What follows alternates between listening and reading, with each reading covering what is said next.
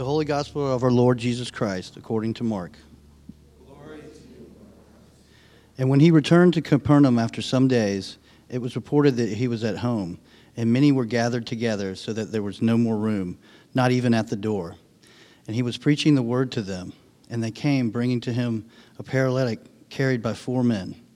And when they could not get near him because of the crowd, they removed the roof above him. And when they made an opening, they let down the bed on which the paralytic lay. And when Jesus saw their faith, he said to the paralytic, "Son, your sins are forgiven." Now some of the scribes were sitting there, questioning in their hearts, "Why does this man speak like that? He is blaspheming. Who can forgive sins but God alone?"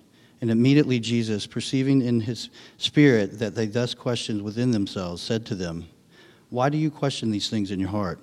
Which is easier to say to the paralytic, 'Your sins are forgiven,' or to say, 'Rise, take up your bed and walk'? But that you may know that the Son of Man has authority on earth to forgive sins." He said to the paralytic, "I say to you, rise, pick up your bed, and go home."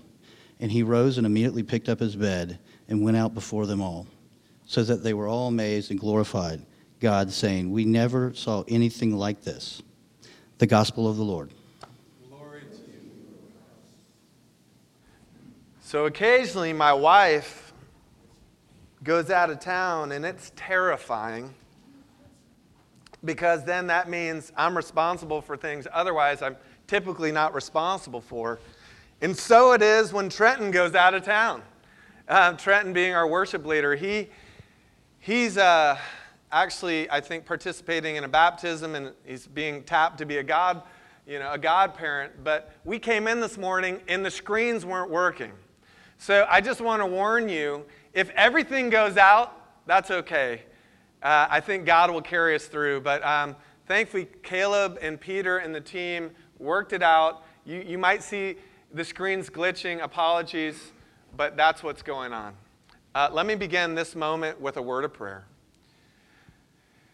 Dear Heavenly Father, may the words of my mouth and the meditations of our hearts be pleasing in your sight, O Lord, our rock and our Redeemer. And in the oldest prayer of the church, I pray, come, Holy Spirit, come, in Jesus' name.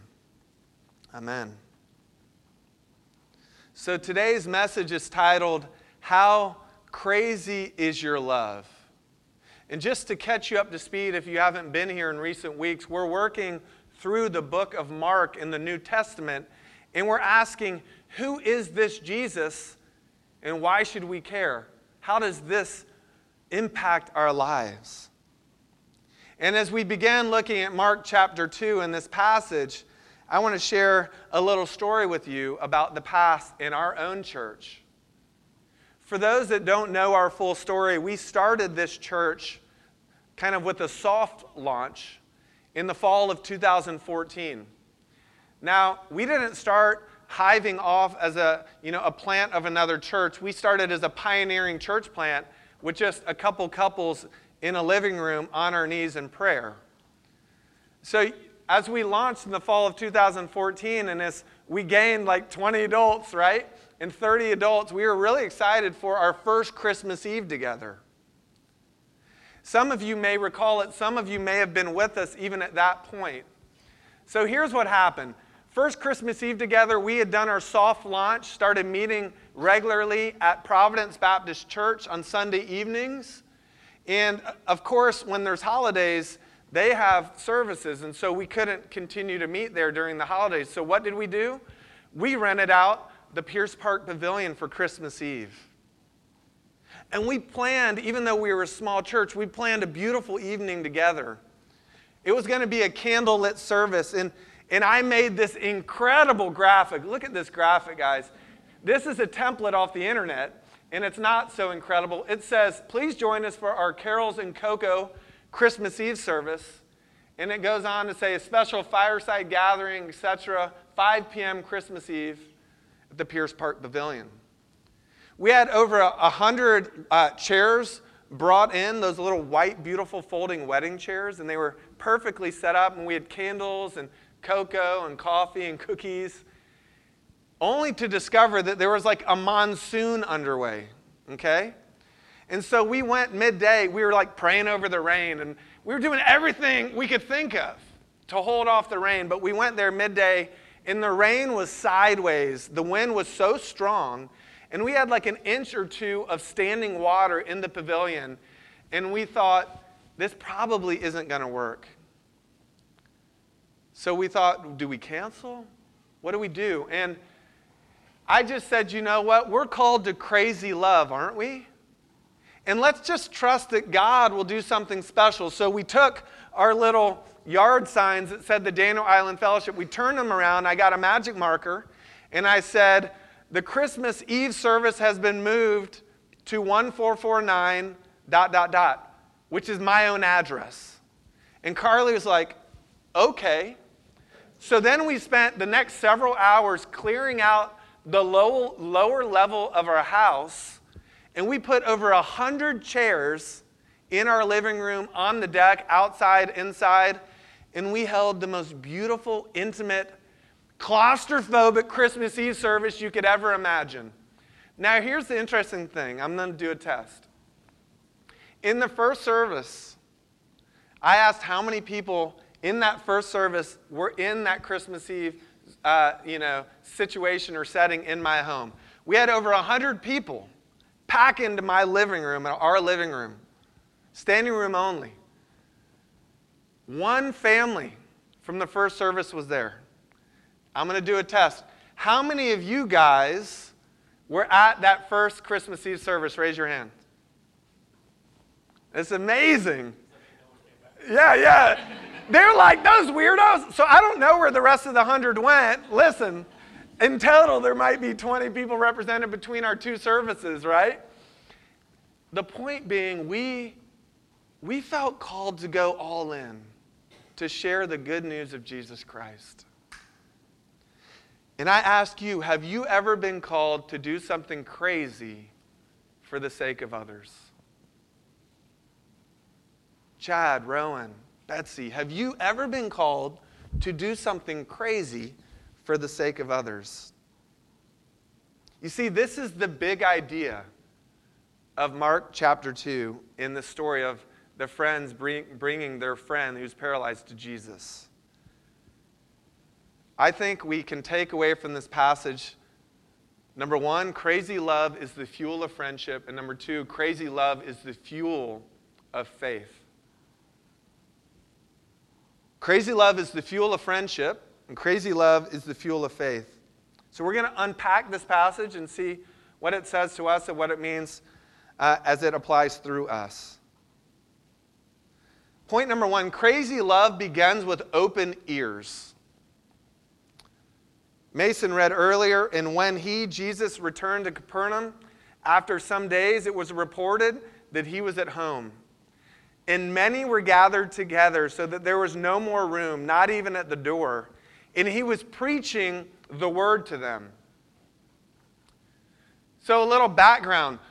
Jesus was returning. He had just started his ministry in chapter 1, and they were meeting at a house, not like a sanctuary, not a temple, in a house. And word got out that Jesus was there, and there was a flash mob event in that house.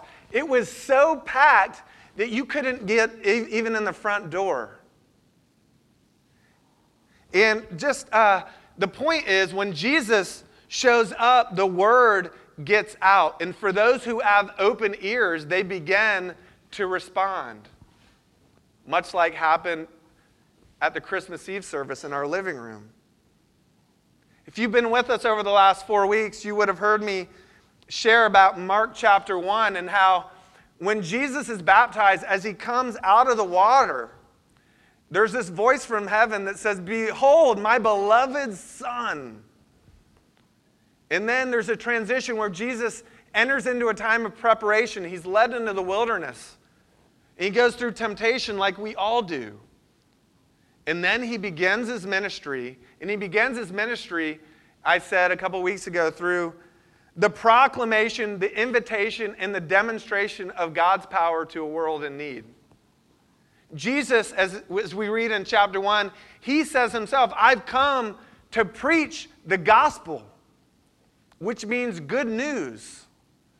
Heaven is breaking into earth to families, to kids, to youth in need. God's love had come down and moved into the neighborhood, we read in John 1. For those who have open ears, that's where crazy love starts. Now, last summer, just to illustrate this point, last summer, I'm sitting in our living room, and my son Blaze runs into the living room. He says, Dad, I've got to go. I said, where do you have to go, Blaze? At the time, he was 11. He goes, I've got to go to DIG, the Daniel Island Grill. And I said, why do you have to go to the Daniel Island Grill? He goes, Tony Romo's on Daniel Island. Now, apologies for long-suffering Cowboy fans in the room, okay? We're Buccaneer fans. We know what suffering's all about. But Blaze is like, he's famous. I've got to go. John's going. Will's going. We're going. And it's on social media, Dad. Now, he doesn't have social media, so I don't know how he knew that. So I said, okay, you can go. And he's finding anything that can be signed. And random stuff has nothing to do with football, but he goes. They go, a whole slew of kids go to the Daniel Island Grill, and they meet this guy who's not Tony Romo. All these people, the word got out. They were going. But that's the picture here with Jesus. The word had gotten out that God's love had come near in the God-man of Jesus Christ, his Son. And people were flocking to the scene. Crazy love begins with open ears to the love of God found in Jesus Christ. Point number 2. Crazy love then responds with willing hands. The story goes on, and they came bringing to him a paralytic carried by 4 men. And when they could not get near him because of the crowd, they removed the roof above him. And when they had made an opening, they let down the bed on which the paralytic lay. Now, I want you guys to imagine this scene with me. If any of you have read the Bible, you can quickly just gloss over these kind of stories. But we can't gloss over this story. You got a packed house. Jesus is sharing the gospel, sharing a message just like I would be sharing a message. And all of a sudden, there's 4 guys making it onto the roof. And just imagine the weight of an average adult. They've somehow carried this adult onto the roof. Now, from my research, let me tell you what this roof would consist of. Do we have any people here that like to watch shows on HGTV about building off the grid? Raise your hands. Building cabins and such. That's kind of the picture here. The roof, in those days, it would be like timbers 2 or 3 feet apart, lining kind of the roof line. Big timbers. And then across the timbers would be sticks. And then across those sticks would be bushes and branches. And then on top of that would be a whole mound of dirt. And then on top of that would be grass. Guys, these 4 friends were digging through 2 feet, historians tell us, 2 feet of roof to lower their friend to Jesus. They're sweating like pack mules. Their willing hands are sweaty hands, dirty hands. Their brows are muddy. And imagine right now, Johnsons, if right above you, you started hearing this. Don't get any ideas, but imagine we're sitting here, and I'm sharing this message, and we hear someone hammering through the roof, and all of a sudden, Mike, he doesn't have hair, but dirt's falling on his head, right? And you're going, what is happening? And then on a bed, this poor man who's paralyzed is lowered down. Imagine the grit and the determination that these people had to bring their friend to Jesus. These men were willing to risk everything to bring their friend to Jesus. Beyond just the physical, exhaustion, their whole reputation would then be, connected to this story the rest of their lives, right? Think about it. And then who's paying for the damaged roof, Mary? They went all in to bring their friend to Jesus. Let me ask us, and let me ask you, how about you? Do you have open ears and willing hands to bring your friends and your family to encounter Jesus? It's a simple message, but it's challenging, is it not? Would you risk your whole reputation, your finances, your own sweat, blood, and mud covering your body to bring your friend to Jesus? Two stories come to mind as I think about this point. First is Bill in the back of the room. Bill, where are you? Bill and Dee Dee, right there. A couple weeks ago, I interviewed Dee Dee. And with great vulnerability and courage, Dee Dee shared that for 48 years, she had struggled with spiritual oppression, and that's saying it lightly. That's kind of a vanilla version of saying she had had demonic prayers and dreams throughout the last 48 years. And she had taken sleeping aids, prescription drugs to try to sleep through the night, but she had really dark stuff coming at her. And in this world, our rational world, to be able to even share that's scary. But she finally shares that with Bill. You know what Bill did? About 4 months ago in our service, he took her hand with his willing hands and led her to the back of the room to one of our prayer teams. And as she shared here a couple weeks ago, through that prayer, she's been delivered. Literally, she's been protected by God from those attacks.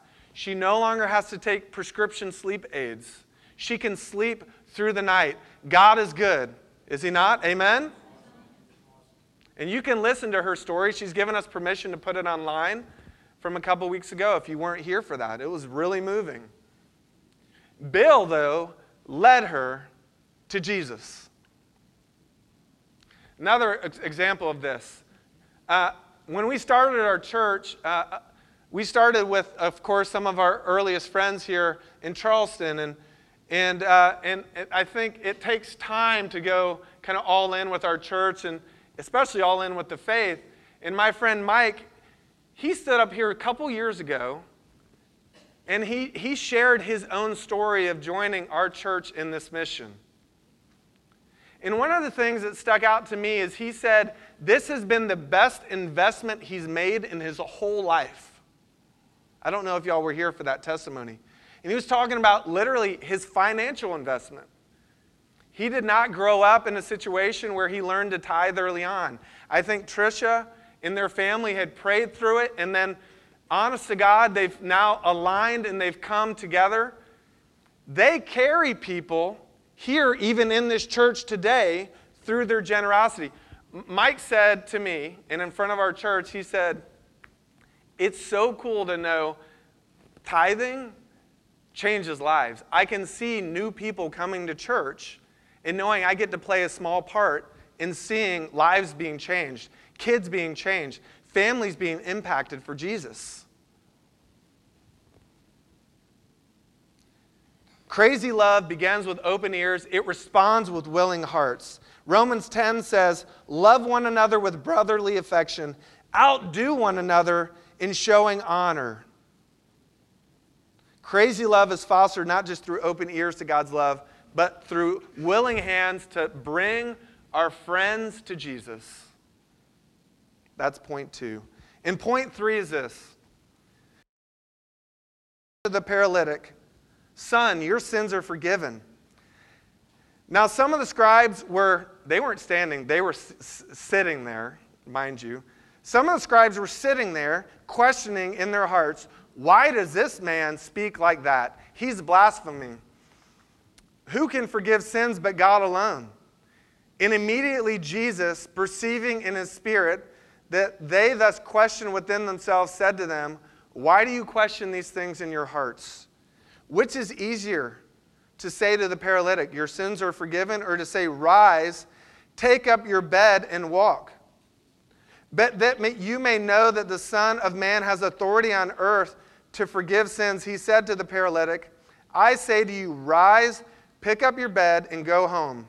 And he rose and immediately picked up his bed, went out before them all, so that they were all amazed and glorified God, saying, "We've never seen anything like this before." The point is, these friends not only had incredible love, they had incredible faith. They had faith in Jesus. One theologian puts it like this: along with great love, his friends had great faith. There was no way that they would have gone to such outrageous extremes of action if they did not implicitly believe that Christ could and would heal their friend. They went all in with believing hearts, not based on their own strength, but based on the love of God found in Jesus. The word had gotten out. People were flocking to him, and they believed that he would and could meet their friend and love him according to his master plan. And isn't it interesting that you had naysayers in the crowd?